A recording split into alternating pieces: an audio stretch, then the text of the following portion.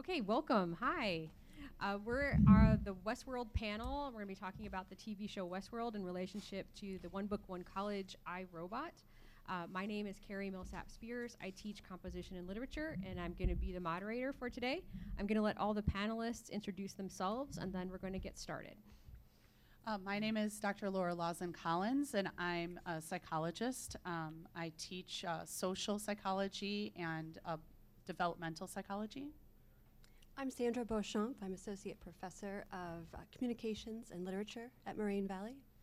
Okay, Dr. Amani Waswas, and I teach composition, African American literature, and non-Western literature. Dr. Randy Connor, I teach humanities of different sorts, and I write books. Okay, well, I hope you enjoy what we're going to be talking about today. We're going to try to set the scene a little bit for you in case you haven't seen the television show Westworld. It is on HBO, has 2 seasons. It's going to be coming back for a 3rd season very soon. I will tell you, if you've not seen it and you want to try it, just be aware it can be a little bit upsetting. It's pretty violent. So I just want to throw that out there. Not that it doesn't stop me from watching it, but I just want to give you fair warning. We aren't going to show any of that here. But if you see up on the screen, this is the main character of Westworld, and she's actually a robot, an AI. And so we're going to be talking a little bit about that. These robots actually can quote Shakespeare. So on the screen, you can see a line from Romeo and Juliet. To relate back to our One Book, One College, here are the 3 rules for robotics as Isaac Asimov has defined them. A robot may not injure a human being or through inaction allow a human being to come to harm. A robot must obey orders given it by human beings except where such orders would conflict with the first law. And finally, a robot must protect its own existence as long as such protection does not conflict with the first and second law.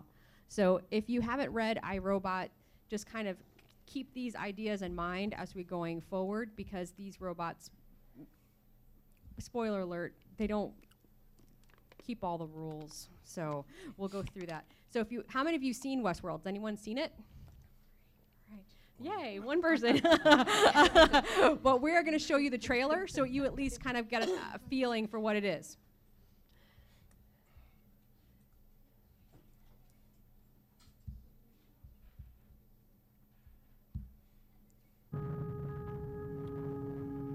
Came back. You know, if I could stay right here with you, I would.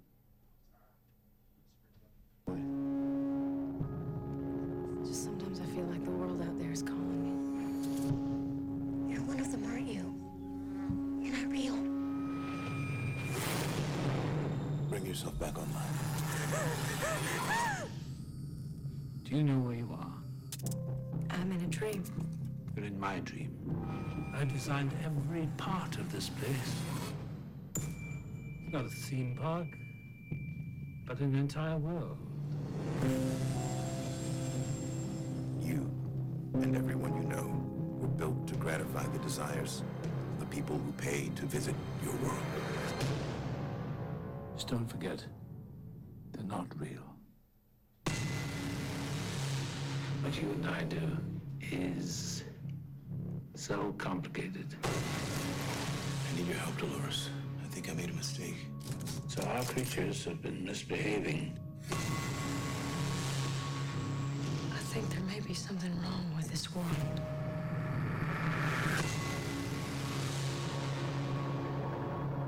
No choice you ever made was your own.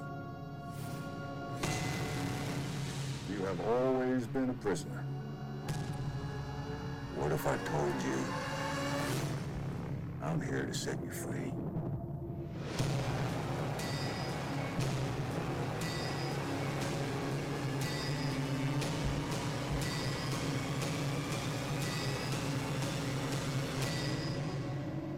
Are we very old friends? No, I wouldn't say friends, Dolores. I wouldn't say that at all.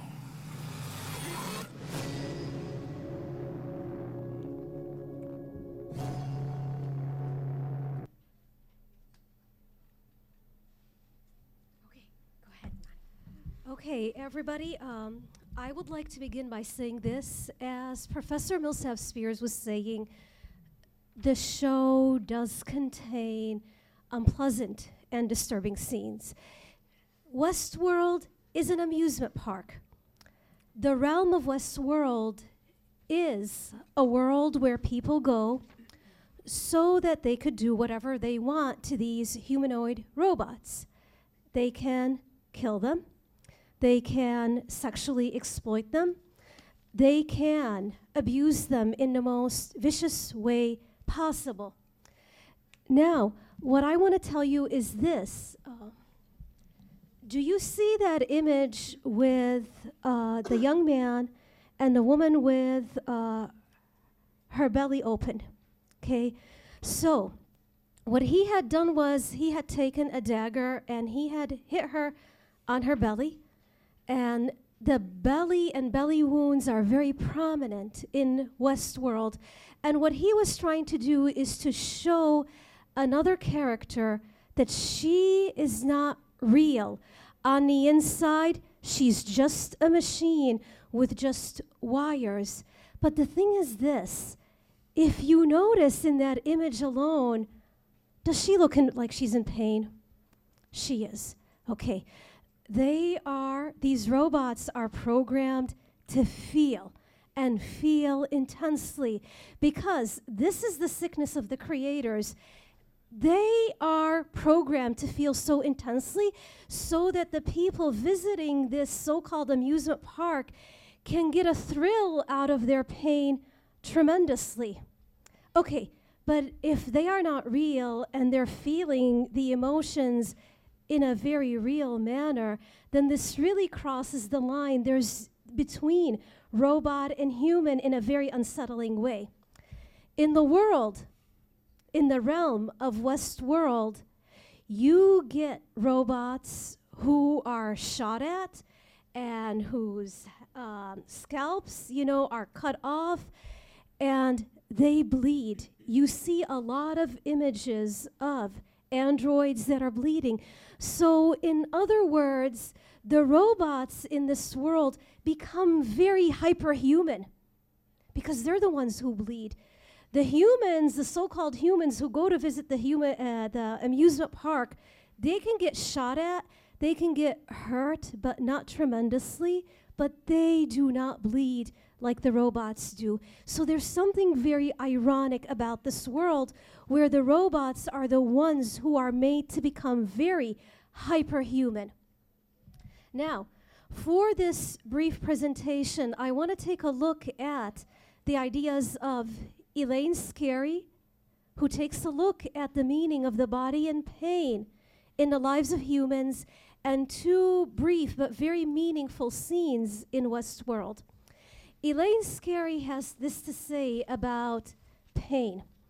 She looks at victims of political oppression and victims of governments and torture victims, and she has come to the conclusion that oppressors inflict the body with pain so that they can rob the human being of language and voice, so that they could rob the human being of a sense of self and rob the human being of the world. So this is what oppressive regimes do to oppress their victims. Okay, so she's done years of research and her ideas are very key. Let's take a look at what Westworld has to say about the role of the body in pain in its construction of human identity. I would like to begin with the character of Maeve. Maeve is a very significant character in Westworld. And you ready for the video? Just in a minute, Carrie. Maeve has been exploited. She has been hurt repeatedly. There's a vicious character by the name of the Man in Black who has violated her and who has hit her on her belly. Again, the belly region is very significant to the realm of Westworld. But one day she starts to notice this. Her wound is not there. She's been shot at and she's been violated, but her belly wound is not there. It has disappeared. And it gets her thinking, what in the world is going on here? If even her wound is something that she has been robbed of, then what mastery over self does she have?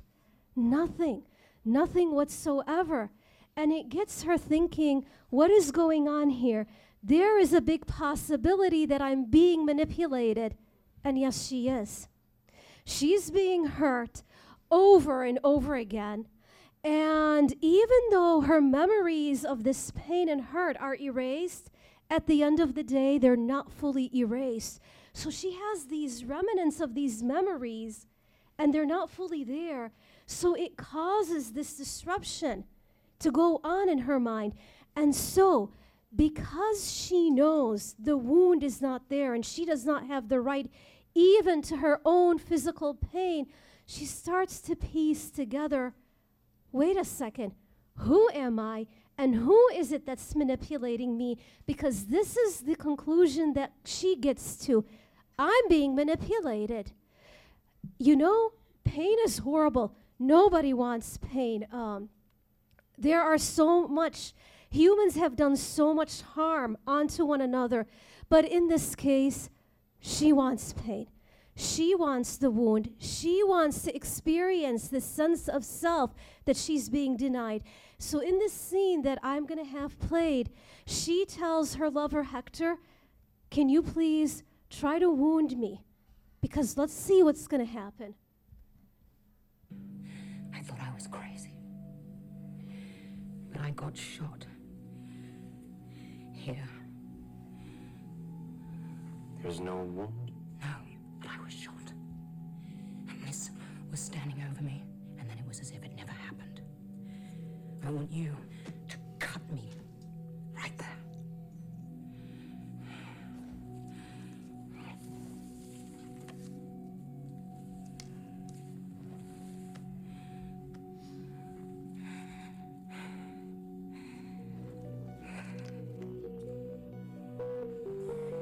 I'm not in the habit of cutting into defenseless women. Some big bad outlaw. The Dreamwalker said there was someone could see them. It's a blessing from God A blessing. to see the masters who pull your strings.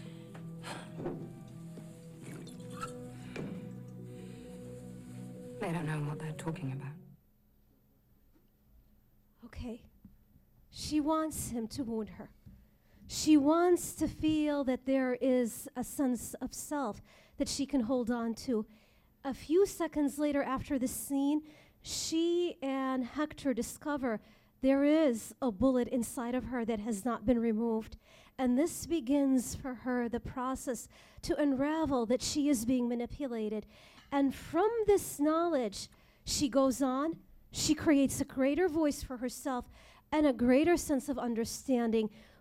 But she knows she is limited. This is not freedom.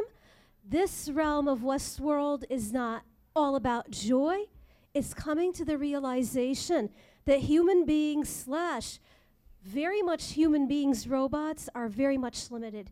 Now, her story is also mirrored in another story with another main character by the name of Dolores. Dolores is also, she's also hit on the belly. She's also violated in unbelievable ways. And her wounds are constantly washed over, her memory almost erased, and she's made to start over again. But she does start to remember. And the memories are not all complete, but she wants to put them together, and she cannot handle it. So she gets this hopeful sign when, Carrie, can I go to that other slide? Okay. Yeah. Do you see all the way at the end? She starts feeling, her inner self tells her that she is unraveling. So she sees this little string on her wrist, and she starts opening up this wound. And she, in other words, she wounds herself. And her body in pain, the pain that she inflicts on herself, is a blessing because now it gives her something concrete. This pain that she is feeling in her mind, in her heart, now she has it, she can see it in the image of the wound that's on her wrist. So it's like, it's a bleak joy. It's like, okay, this is amazing. Her life is a mess. Now she has concrete evidence that it is a mess and it is in front of her, and she is a very limited human being. A few minutes after this, when she realizes that she is indeed unraveling and her body does show a testament that she is unraveling, what happens to her? Throughout the show, she's made to be this beautiful damsel in distress. She's supposed to be protected, but men take advantage of her left and right. She is programmed to constantly be obedient, but with the evidence that her body tells her that she's not okay, that she is indeed unraveling, what happens follows exactly what Elaine Scarry outlines in her book, The Body in Pain, which is this: to get out of an oppressive situation, you gotta imagine yourself in a different light, in an empowered place. And this is what she does. She imagines herself as somebody who's very strong, and she picks up the gun. And she actually defends the man who is with her. The wound starts to show the creation of her consciousness. You're familiar with the story of Prometheus, right? Okay. I talked about it in class 2 weeks ago. All right, I'll recap. So Prometheus was this god who stole the fire of knowledge from the gods, and he gave them to regular clay people. Do you remember? Okay. And who gave them to the clay people, and because of that, he was forever wounded. Forever. Forever. There was a wound, and it would be regenerated, and he would start over again. But the wound shows his knowledge, his beginnings of his consciousness. He paid the price for it, and the rest of humanity now has consciousness. For Dolores and for May, for the other woman, Dolores can now carry her wound with her, and she has this consciousness. In the end, she kills her little god, the person who keeps manipulating her, and she's freed from this false fatherly figure. And it's not a complete story. It continues. The bleakness continues. Well, I just had a quick question.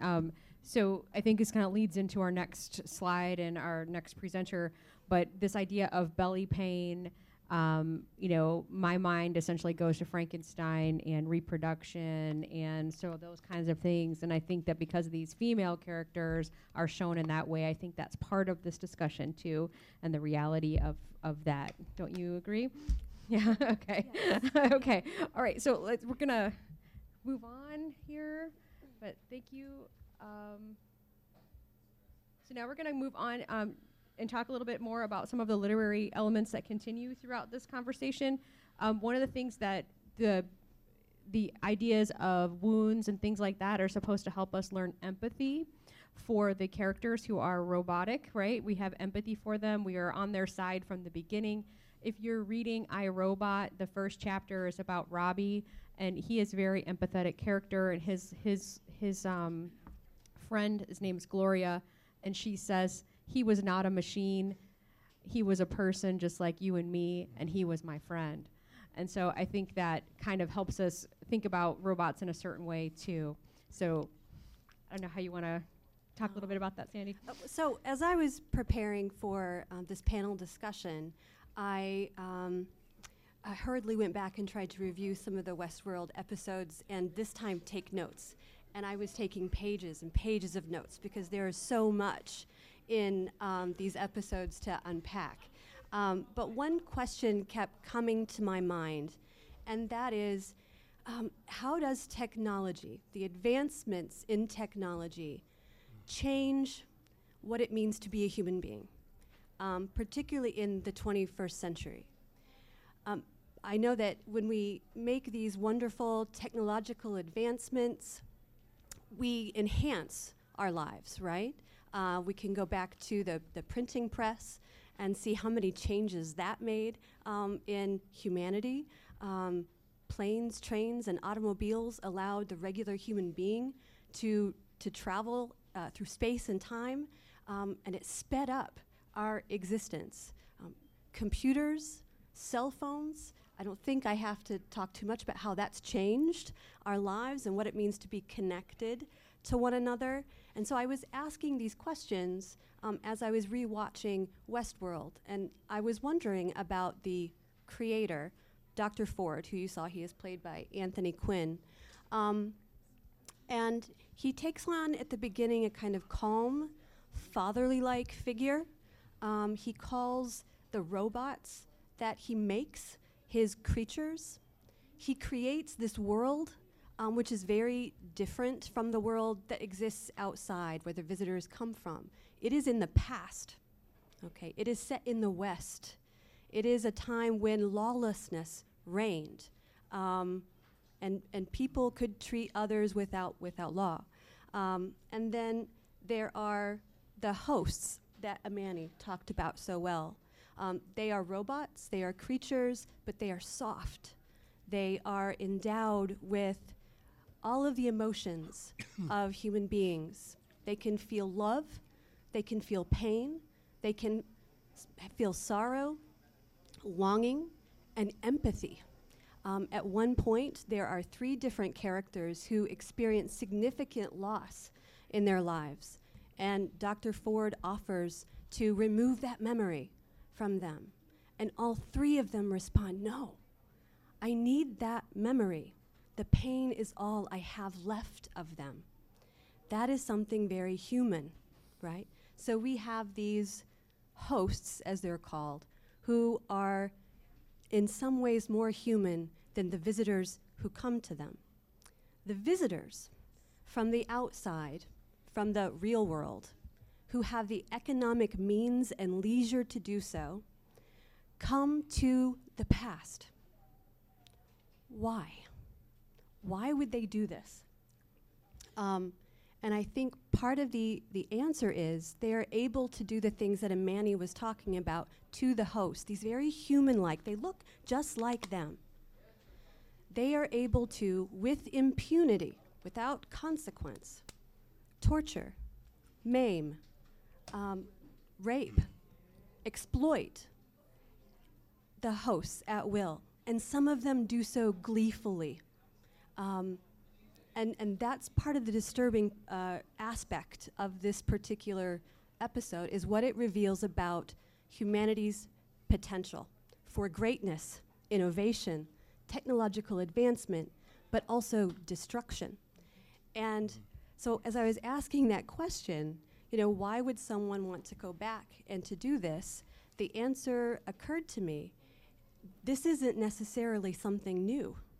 This is something that we have seen perpetrated throughout history, over and over again. Human beings treating others, the other, with cruelty. And I think that that's part of Westworld as well, particularly with the inclusion of the Native American people. I know that Randy will talk about that in just a moment.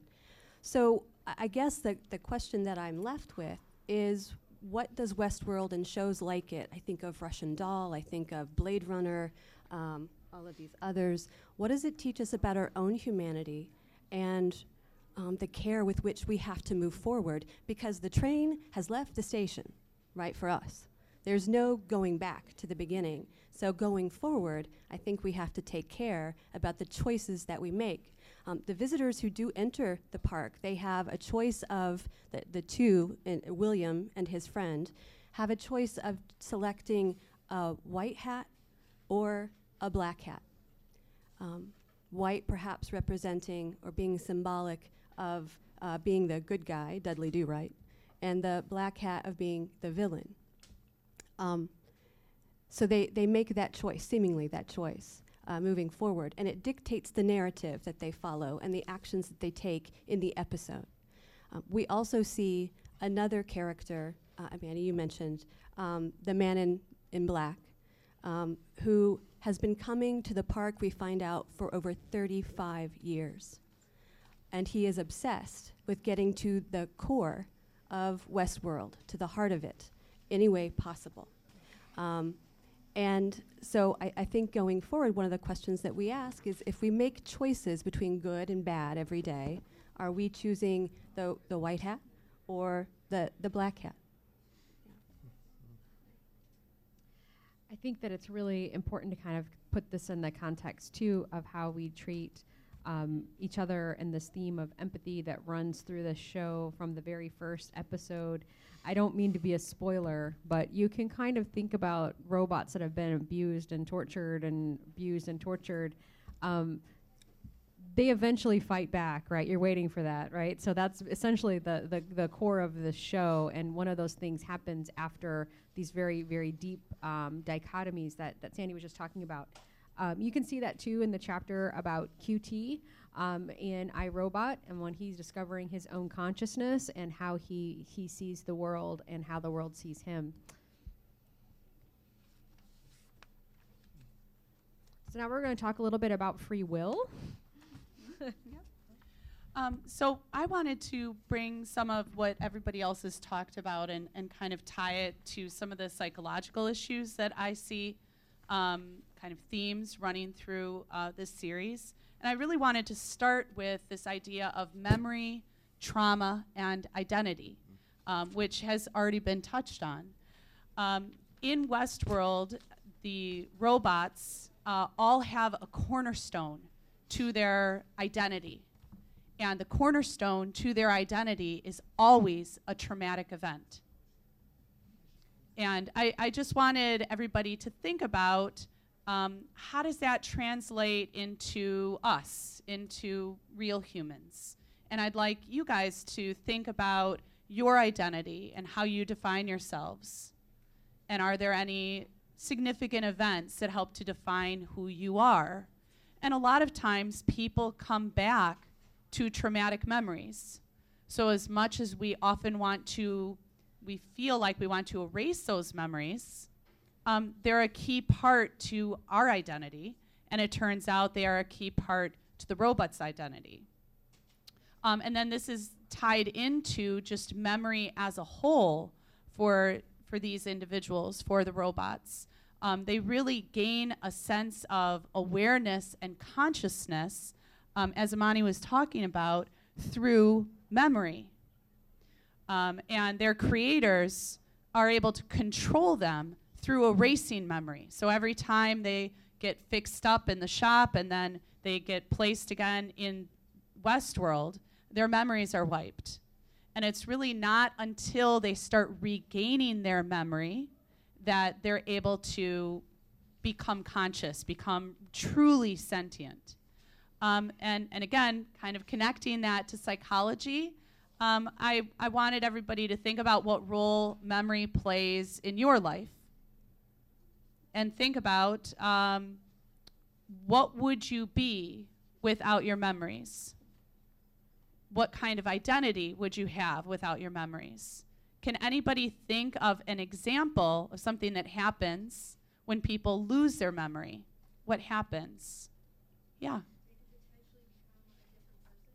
Yeah, you could become a different person because that's what you've built your identity on, right? Think about, does anybody know a disease that's connected with that, a disease process? Okay, schizophrenia is an excellent example. There are several mental illnesses that are excellent examples. I also think about some diseases of aging, like Alzheimer's disease, and diseases that are really terrifying to us. And why are they terrifying? It's a loss of self, right? And it's a loss of self because our identity has been removed because our memories have been removed. So I wanted to, bring that back to, again, that psychological issue. The other main thing that I wanted to talk about here that ties into psychology is this idea of habit and behavioral loops. So the robots are set on certain behavioral loops. And, at the beginning of this series, you'll see the robots continue on their loop, and as long as no one interacts with them from outside the park, they'll just keep doing the same things. They'll have the exact same interactions with the other robots in the park. They'll do the same thing because they're on this behavioral loop. Okay, and then the next day starts, and they start on their behavioral loop again. And so this ties into habits that we all engage in, right, as humans. So how much of a behavioral loop do you all feel like you live your lives on? Can you think of any behavioral loops that you have? That is, habits in order that you do every day, or maybe on certain days. Can people think of different behavioral loops? Yeah. School, work, sleep, get up, repeat, right? And maybe it changes, maybe on the weekend. No, never changes. It could change somewhat throughout your life as you get a new job or as you take new classes, but we very much function on behavioral loops.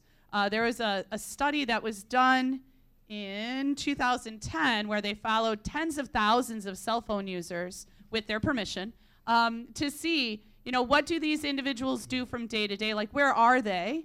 And can we predict where they will be if we get a certain amount of input? Any guesses to how predictable the average person is in where they are day to day? From 0 to 100%, how predictable do you think people are? You're very close. It was 93%. We are 93% predictable, and the least predictable person was 80% predictable. The least predictable person was 80% predictable. So if that's the case, what I want you to think about is, do we live in behavioral loops? Do we live just based on habits? And to what degree do we have free will or personal control over the decisions that we make? In season 2, I don't want to spoil anything if anybody ends up watching it, but in season 2, they deal with the issue of free will quite a bit. And, one of the conclusions that they're kind of dancing around is, do humans even have free will? Or are we just stuck eternally on these predictable loops? And I know that this has been a longstanding debate in philosophy and also psychology, but I can tell you most modern psychologists, at least the neuroscientists, believe we do not have free will, and we are stuck in deterministic loops, based on our own programming, which wasn't done by a programmer like in Westworld, but was done by genetics and environment and the experiences that we've had. Would you consider that to be part of these narratives? Because in the show, they call them narratives, and they're written by a writer who actually sits around and brainstorms, okay, how can we make these stories work? And what happens if this character is out of commission on the day that the character is supposed to be in the park? And it becomes sort of like a stressful thing for this writer. And then we find out later on that he basically keeps rehashing the same narratives. He just changes the names of people. And once the characters kind of run into their second selves within the park, it becomes kind of that problem. Is that a little bit what you're saying? Yeah, absolutely. And also, when we think about in real life, what runs our narratives is not only, again, genetics and our identity and who we see ourselves as, but also our social norms and our culture run our narratives, right? For sure. And one last thing on this, and then I know my time's probably up. Good. That I wanted you guys to be aware of, again, because we spend so much time in our own bubble, running our own loop, similar to the robots in Westworld. There is an app out there that helps us to get out of our behavioral loops, and it's in the notes. I don't know. It's okay if we can't get to it. It's in the notes at the bottom. That's okay. It's called findrandomevents.com. It's something that you can download, and what it does is when you put your information into it, it will generate random Facebook events, random public Facebook events for you to go to. Totally random. So you say, okay, I have Thursday free from 4 to 5, and you put that time in, your location, and it pops up a random Facebook event. How would that get you out of your behavioral loops? or your bubble that you exist in. Yeah, Dominic? Right, right. It gets you involved with people you've never been involved with before. It exposes you to new cultures and new ideas. But one way we might think about this is kind of a statement of free will. We're making a choice. We're doing something different that's out of our pattern, that's out of our loop. But, is it free will if it's being dictated to us by an app? That's an interesting question. So something to think about. The last question here is change possible? Can we change? Is there some kind of motivating force internal to us that allows us to be able to make active decisions outside of our normal routines? And the robots face the same questions. Definitely they do. It's quite an interesting thing that happens to them. My question to you is about, changing our habits and things like that. How is that beneficial? I mean, what does it do to us, like in our brains, like as neuroscientists? If neuroscientists say that we're very predictable, what happens when we're unpredictable as far as that kind of thing would be? Well, I think that, just as a society, first of all, getting away from the brain, just as a society, it benefits our society when we can talk to each other, right? We've got a lot of conflict right now between major groups of individuals, major cultures within the U.S., and I think that leads to problems when people are not able to talk to each other because they don't know how to communicate with people who have different ideas. If you go to a much narrower focus and you think about how does that impact the brain, when you engage in new habits, you're laying down new neural networks. And you have to continue to engage in those habits to lay down the network and to make the network more extensive so that you can maintain the habit. And it takes at least 6 to 8 weeks before you have enough network down that it becomes more of a habit.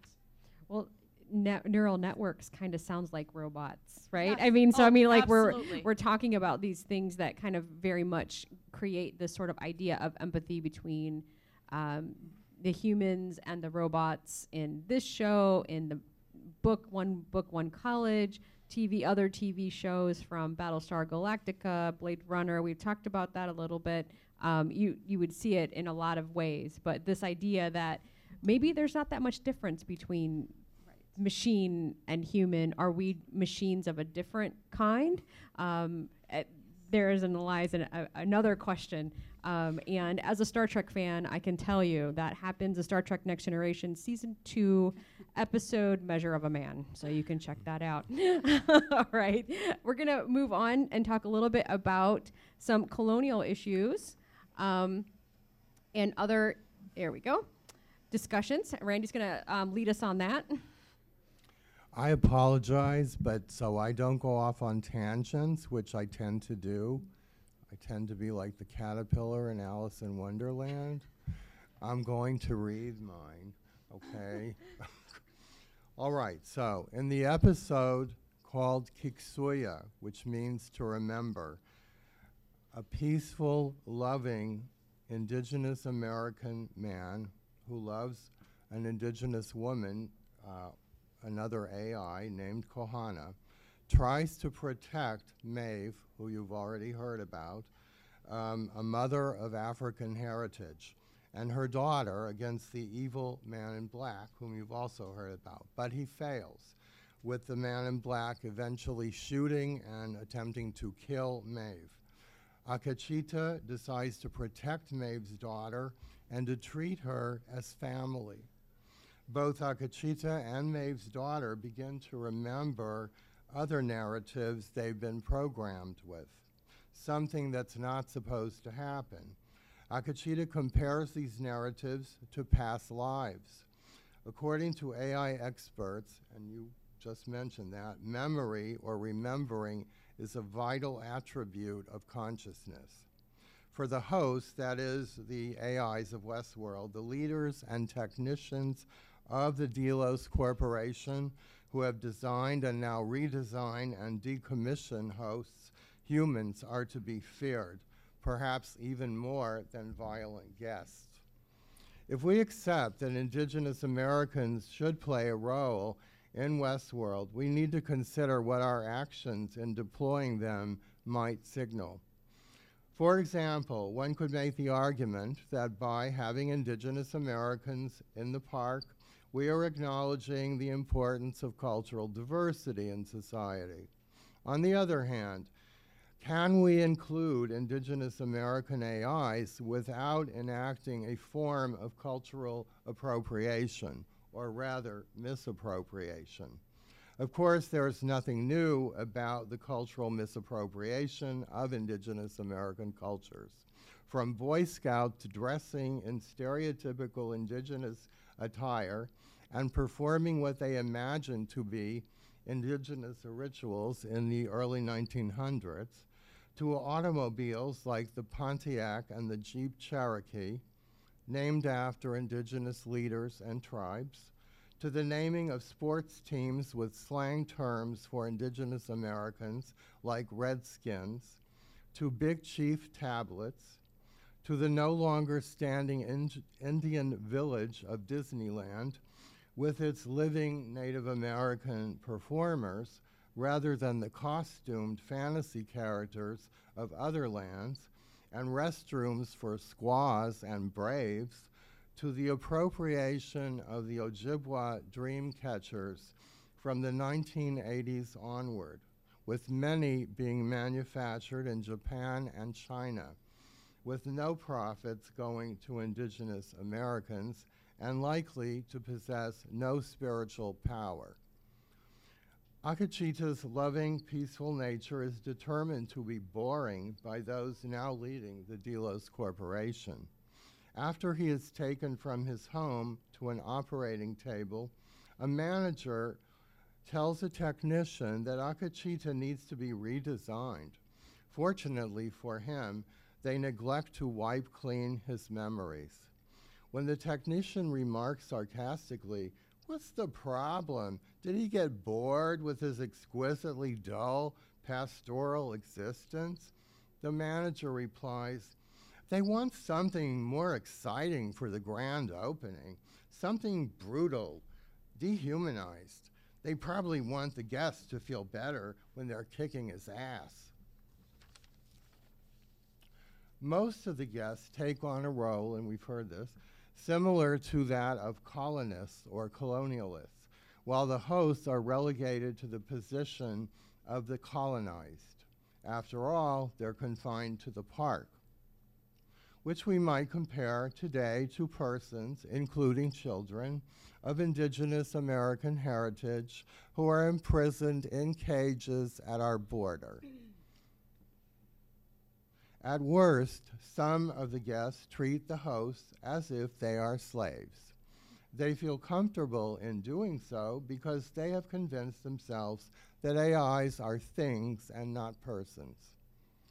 We might compare the alleged exciting restructuring of Akachita to actions of early Spanish and British colonists of the Americas, who observed Indigenous Americans and from positions of racial supremacy and puritanical Christianity, transformed Indigenous Americans in their minds into beings less than human, into devils and savages.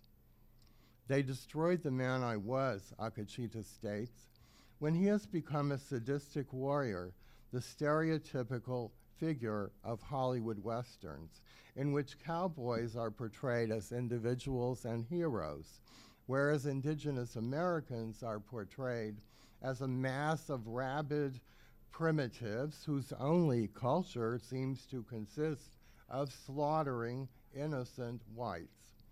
Redesigning Akachita might also be compared to the forced Christianization of Indigenous Americans. Many children, for example, were abducted in the late 19th and early 20th centuries from their families and forced to live in Christian boarding schools where their traditional beliefs in spirits, ritual practices, clothing, and languages were not only strictly forbidden, but also demonized. In Scott Momaday respectfully refers to the destruction of belief in indigenous deities as deicide.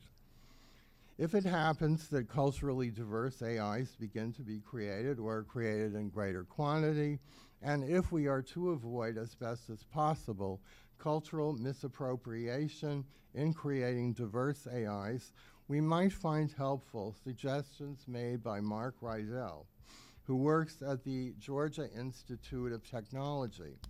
Rydell believes that AI has to be enculturated to adopt the values of a particular society, and that the more AIs are taught to read culturally specific stories, the better they will become in handling issues of race and ethnicity. Dr. Ford has been careful not to create the ghost nation of Westworld as a generic mishmash, as critics have leveled at the portrayal of Dora the Explorer as a generic character whose ethnicity is a stereotypical mishmash of various Latinx identities. Let's see. To their great credit, the creators of Westworld, Jonah Nolan and Lisa Joy, together with the writer Carly Ray, were determined to create a particular Lakota ambiance. They hired indigenous translators to translate English and Lakota. They also hired actors possessing indigenous heritage to perform the roles of hosts. Zahn McClarnon, Lakota and Standing Rock Sioux, as Akachita. Kohana, played by Julia Jones, Choctaw and Chickasaw, and Irene Bedard, whose heritage includes Inuit, Cree, and Metis, as the older wise woman of Akachita's people. Bedard, incidentally celebrated for her performance in Smoke Signals, was the artist's model for and voiced the character of Disney's Pocahontas. Thus, together with the show's creators, translators, writers, and actors, represented by the wily, contradictory Dr. Ford, did their best to construct a particular indigenous culture for the AIs, the hosts of Ghost Nation, to carry out. Can we hope, and how might we ensure that if indigenous American AIs are created in the future, their creators will be as culturally sensitive to the creator as the creators of Westworld? Or must we be concerned that they will express the so-called exciting stereotypes of the colonial mind of Hollywood? Decommissioning of AIs is also practiced by the Delos Corporation. When the managers decide that an AI host has outlived its purpose, they are stripped of both clothing and identity, together with whatever memories they might have accumulated. In the show, the place where the decommissioned AIs are housed is depicted as an underworld, and the AIs themselves are depicted as the dead. In the case of indigenous Americans, as when Akachita searches for and finds his beloved Kohana there, it is as if Orpheus has found Eurydice among the dead and is duly devastated. It is not difficult in regard to the indigenous Americans to compare this depiction of decommissioning metaphorically to the genocide of the native peoples. Still, there is hope. Not only has Ford included curiosity in the programming of Akachita, but also Akachita has found the symbol of the labyrinth, or maze, which triggers, like the pillar, for any of you who have seen 2001, you probably have to be my age, unless you're a film buff, his memories of other lifetimes. Moreover, he learns from a guest who's gone mad in the desert heat that Westworld is the wrong world, that there is another world, This encourages Akachita to search for the valley beyond that may bring his and his people's salvation. At the episode's end, we learn that the loving, peaceful Akachita has fully returned. He will not participate in the violent revolution that is now taking place between AIs and humans, but instead will search for the other world beyond the bounds of Westworld. We also learn that throughout the episode, he has been communicating with Maeve, who lies on an operating table, left in a bloody dress, as if she has been left to die, but is in fact conscious and even directing the actions of the other AIs. Akachita tells her that he will always protect her daughter and hopes that she will someday soon meet up with them in the valley beyond. That's really, you have some really interesting insights there, Randy. I had a question for you about the maze.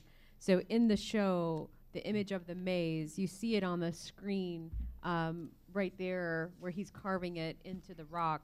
The image of the maze actually appears at the base of the scalp of when the man in black will scalp the host, to see the image of the maze in the scalps. So my question to you is with regard to the Native American imagery, do you think that it's problematic using that sort of stereotypes that all Native Americans would be scalping people to have the scalp have the place where the maze is? Well, from what I understand, the Puritans actually scalped the Native Americans. But I mean, like in popular so culture, yes, yeah. I do think that's a problem, yes. Yeah, so it's and then it happens to all hosts, though, not just Native American hosts. Right. So do you think there's a reason why the producers and writers have chosen that, or do you think it's just part of the story, or? I think it might have to do, I'm just guessing here, but I think it might have to do with the idea that the brain is the center of consciousness. And so placing a symbol like that in the head of these AIs might, I don't know, assist them, again, like the pillar in 2001, bringing them to some sort of consciousness. I agree. I think it's kind of interesting, and it's kind of the most shocking scene in the first episode when you first see that. In my opinion, it's definitely there. I had one other question for you, too, about the notion of, you talk a lot about colonialism and post-colonialism. Mm-hmm. Do you think post-humanism also falls into this category as well? Do you want, I don't know if you want to speak to that, or if Amani wants to speak to it. Yeah, do you want to talk about post-humanism? Do you want to, Sandy? Oh, I bet, could you ask me the question? Yeah. How do you think post-humanism, we talked a little bit about post-colonialism, and what do you think about post-humanism in this context?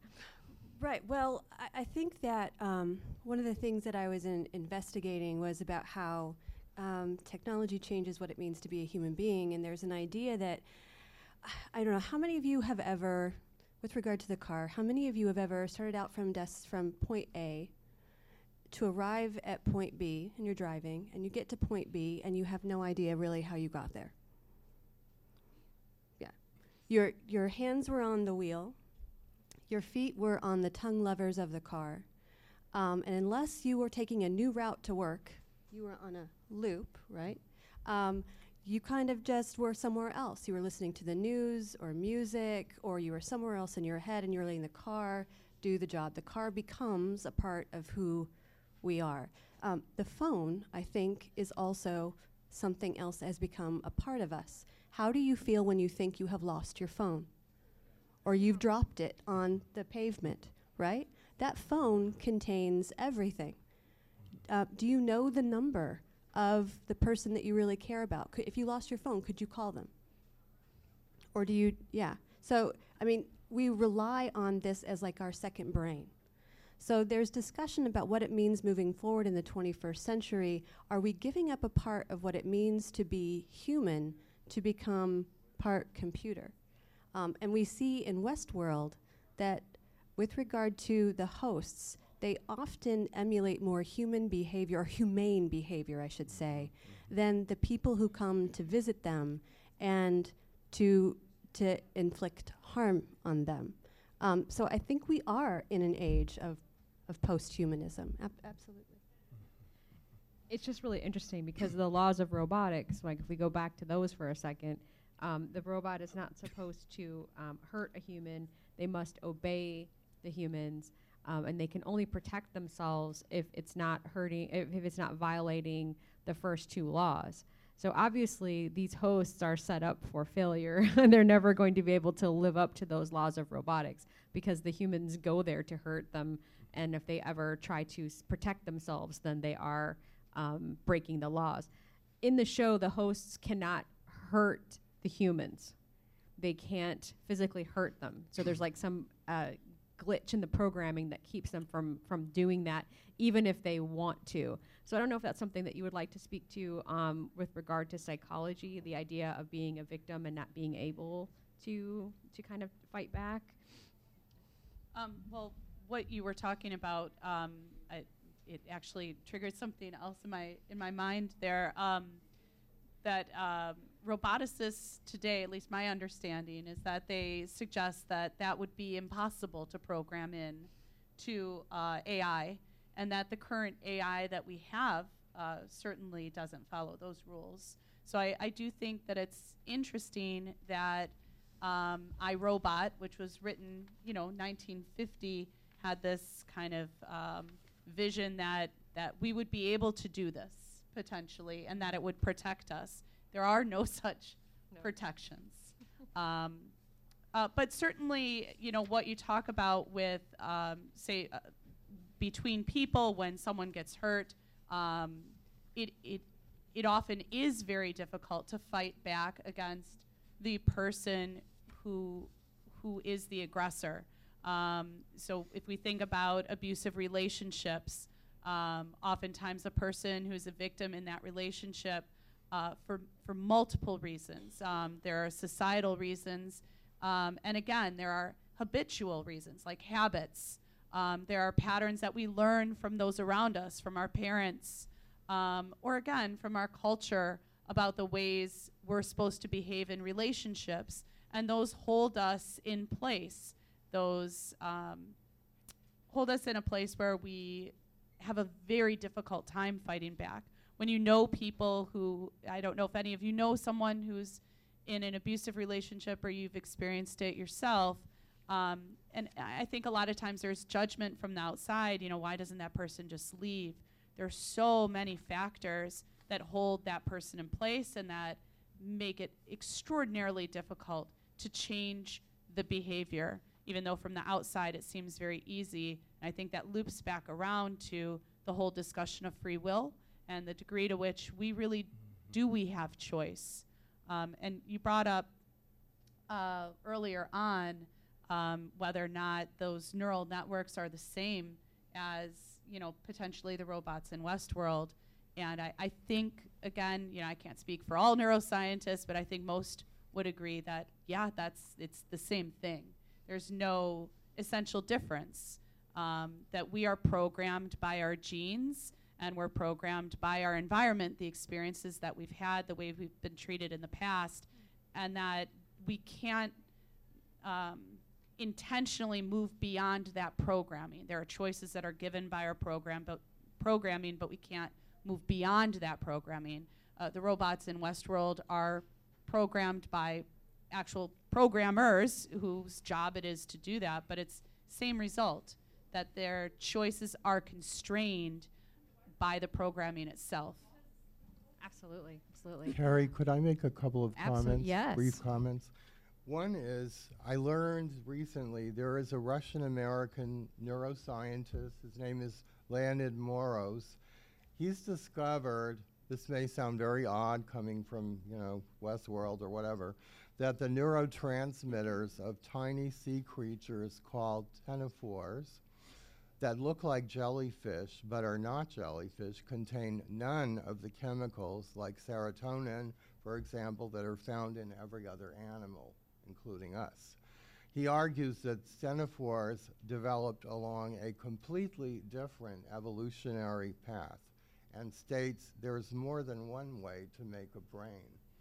And I think that's interesting in terms of what AIs might, develop. And also this, that when I saw Dolores, especially, the character of Dolores, and what happens to her from being the sort of what I call the docile Dolores to the revolutionary Dolores, spoiler alert,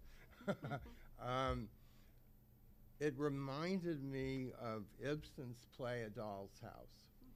And in this play, the wife is treated like a child throughout the play. She's treated like a doll.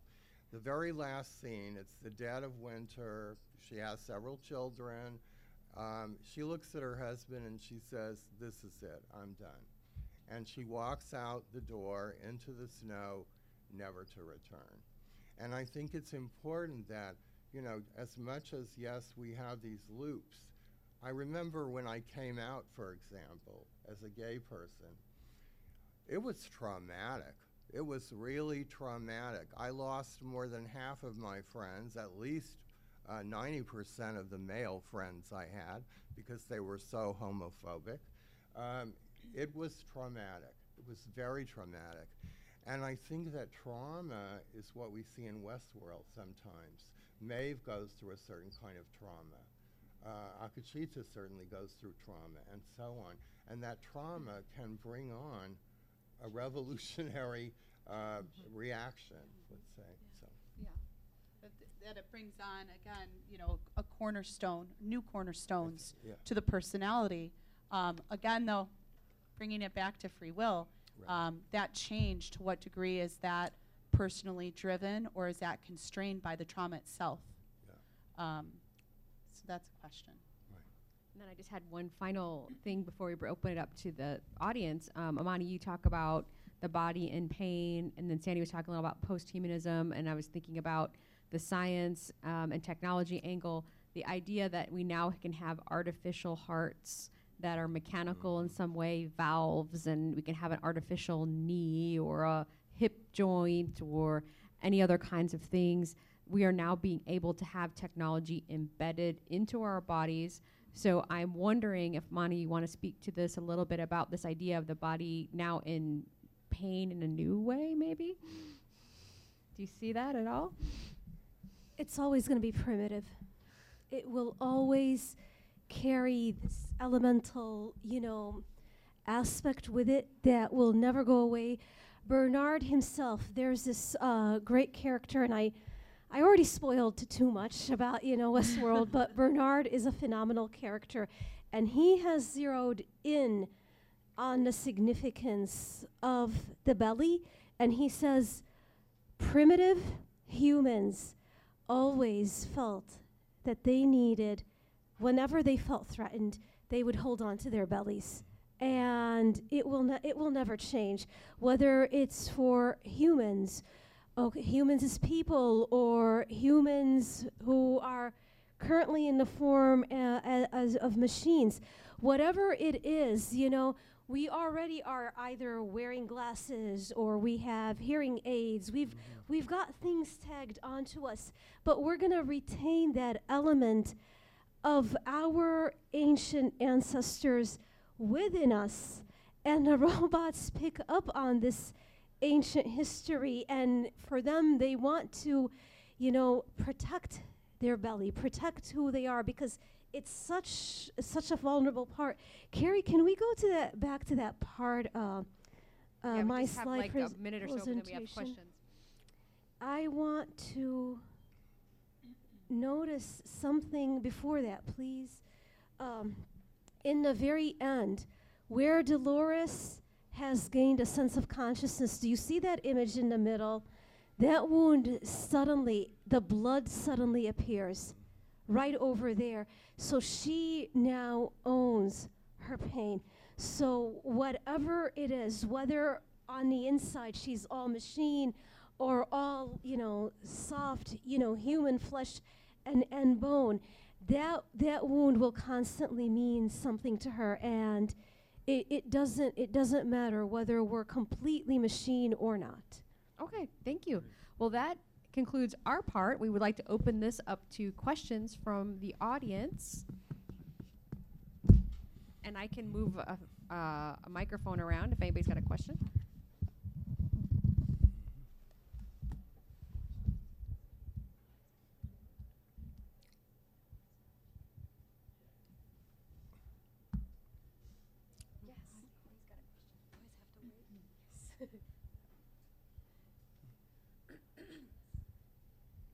I'd say with technology advancing at such a fast rate nowadays, there's kind of like a fine line between like man and machine. Is there any way for humans to differentiate themselves in the future from machines, and machines differentiating themselves from humans? Because in a sense, machines are now becoming more human than humans themselves. I think it would be unnecessary, Ali. You know, this constant idea of, you know, Randy and Sandra also touched on this idea of othering people, you know, whoever they are. I think like this issue, if we are, as Sandra has been saying, to become a more empathetic humanity, then the next step is this idea of differentiating. It should not take place whatsoever. Continuing that binary, you know, this person is that way and that person is that way. Kate Darling talks about the idea that it's all about us and it's not about the robots. It's all about how empathetic we are. Having the robots in front of us is a chance for us to exercise our empathy muscles. This is what she says. So the best thing to do is not to differentiate. And interestingly, there is a project. Excuse me. There's a project at MIT right now. I believe it's called Deep Empathy, where they have an entire panel of researchers and scholars who are studying ways to use AI to enhance our ability to empathize. And one of the projects that they have is, I'm not sure how it works exactly, but they enable people who use the site to empathize with victims or survivors of natural disasters by placing their own neighborhoods and seeing what their own neighborhoods would look like if they endured similar conditions. So it's MIT Deep Empathy Project, if you want to check it out. It's interesting. Any other questions, comments? Anybody want to watch Westworld? I have a quick response to you as well, very quick. I would suggest that if you want to think about this more, you might read Donna Haraway. She writes on cyborg. Cyborg Manifesto, right, yes. Exactly, yeah. It's a really great book. My students get participation points, don't act like zombies. Oh, question. Oh, all right. I think you need this for the video they're making.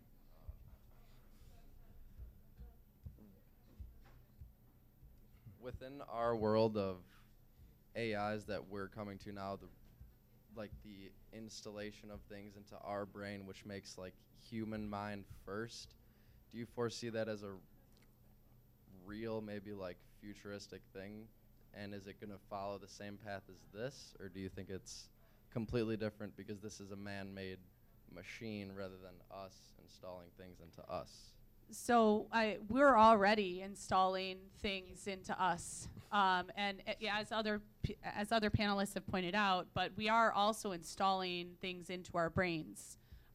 So it's not the average person who's getting like an upgrade at this point, but I don't think that that's going to be too far off. You know, my guess, based on estimates that I've read about and heard about, maybe 20 years.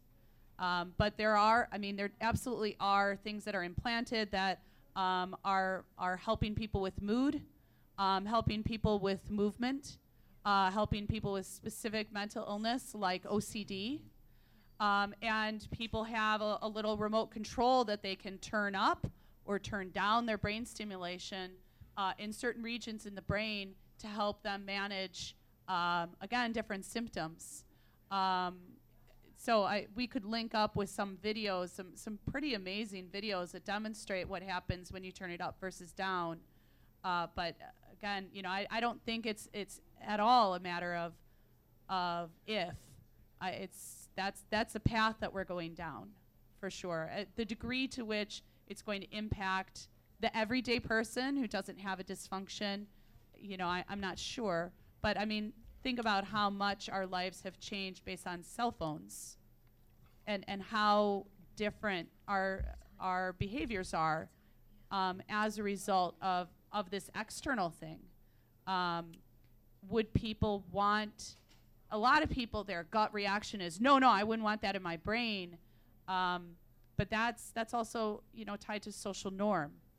At some point, it's going to start to become more normative. So again, at what point will that become more commonplace for the everyday person? I'm not sure, but I think it will happen at some point. All right, we are out of time, but I hope that you have a wonderful day, and thank you so much for coming to our panel.